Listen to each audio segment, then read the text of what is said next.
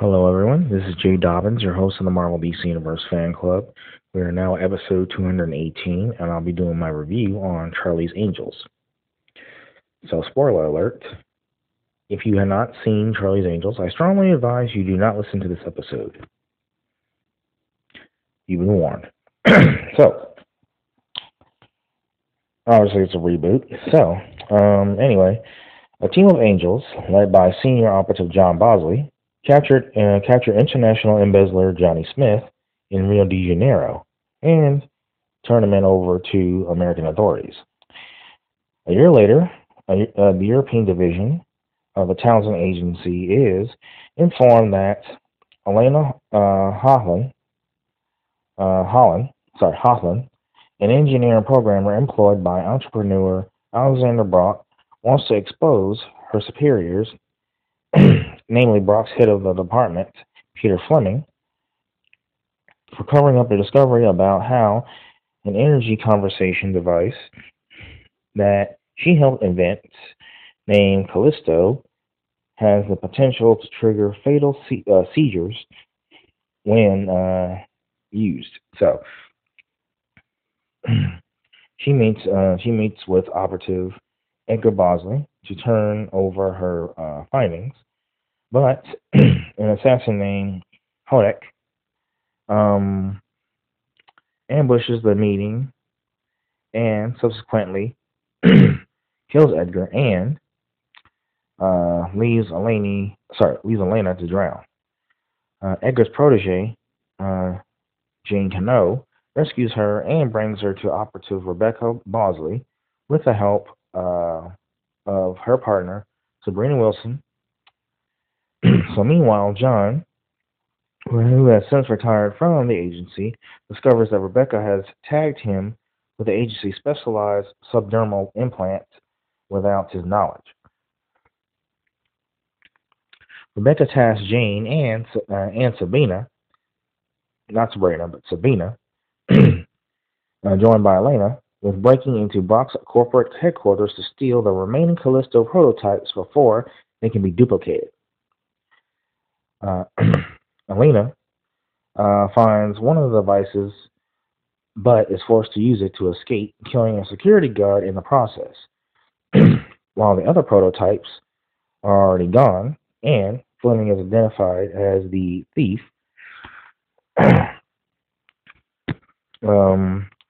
Of course, Rebecca tracks him to Istanbul, where Jane utilizes one of her old intelligence contacts, Fatima, to locate Fleming.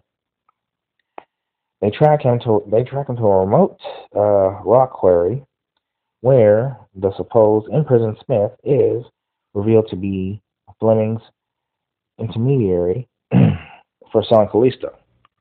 Hodak is also present and kills Fleming before the Angels break up the sale. And Fleming suddenly disappears, allowing Smith and Hodak to escape with the prototypes. Returning to their safe house, Sabina shares her growing belief that Rebecca is secretly working against the agency and has been manipulating them to steal Callisto for her own benefit. So while the three ponder Sabina's suspicion, safe house is bombed. Rebecca shows up only to be shot by John, who has come to rescue Elena. Jane and Sabina manage to survive and seek medical help from Fatima.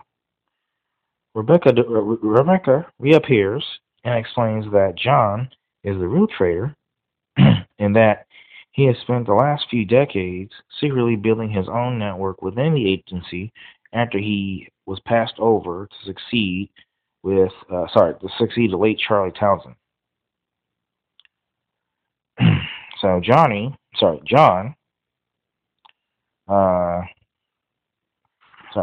takes Elena to a party hosted by Brock, who reveals himself as the mastermind behind the attempt to assassinate Elena and,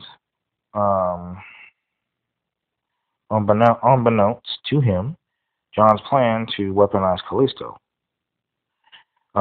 Using Elena's colleague Langston as a hostage, John forces her to program a Callisto device to kill both Langston and herself before leaving.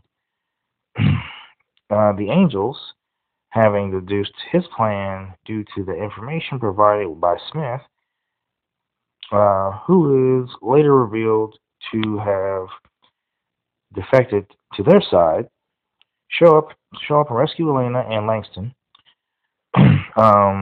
Elena, having already disabled the Callisto device, Jane exacts revenge by impaling Hodak on a spike. While Rebecca catches up with John and his men, outnumbered, she has other angels posing as guests subdue the men, after which Sabina knocks out John with a punch. Brock is arrested for conspiracy, and Jane and Langston start a relationship.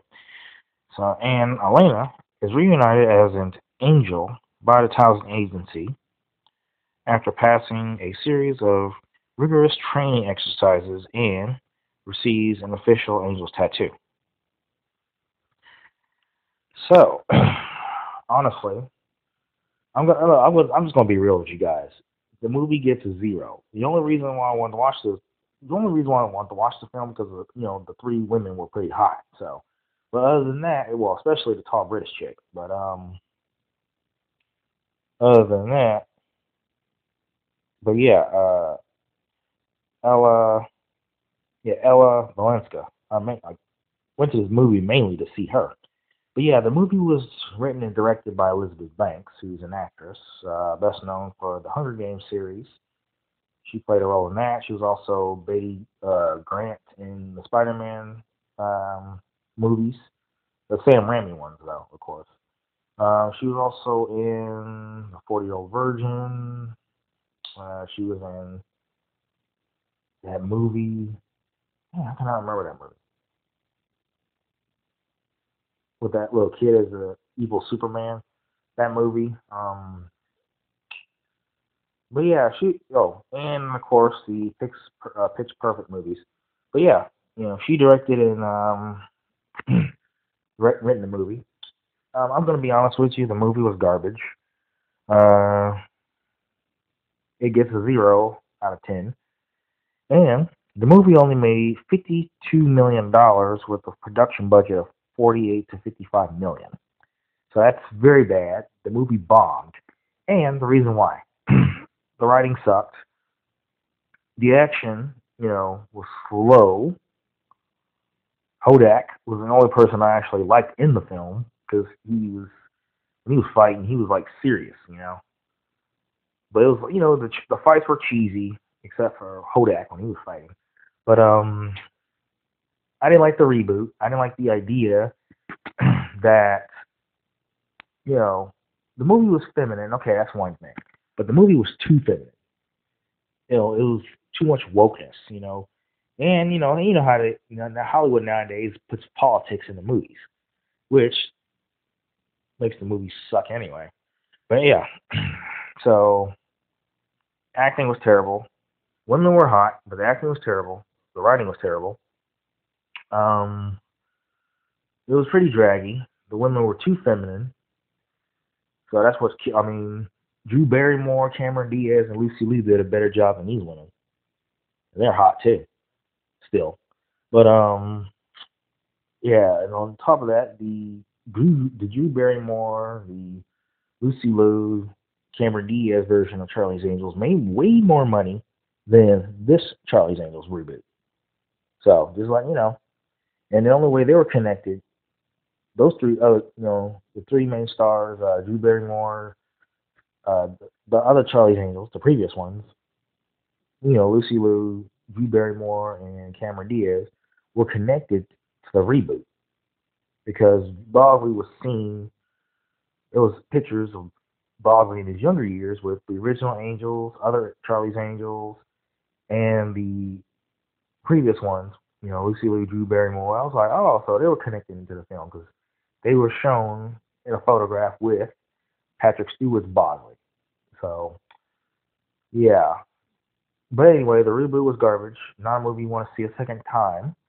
I'm trying to forget that I even saw the movie. And the previous version of Charlie's Angels Full Throttle made way more money than the reboot. So,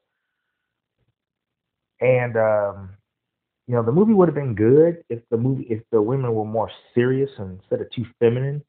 But that's what you have. That's what happens when you add millennials into a Charlie's Angels film.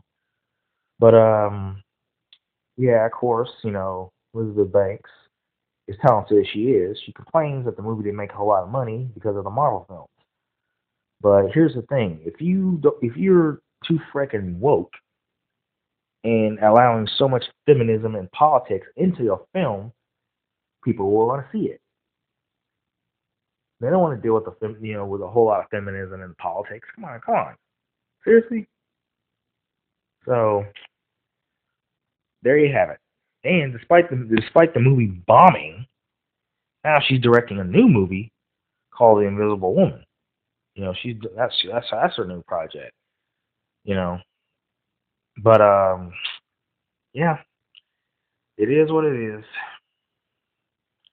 So I strongly recommend they don't do a sequel. But actually, I don't think they are going to do a sequel after the movie bombed anyway. So, but yeah, that concludes this review. Feel free to visit us and like us on Facebook. We're available on iTunes, Google Play Music app, Spotify, and of course, YouTube.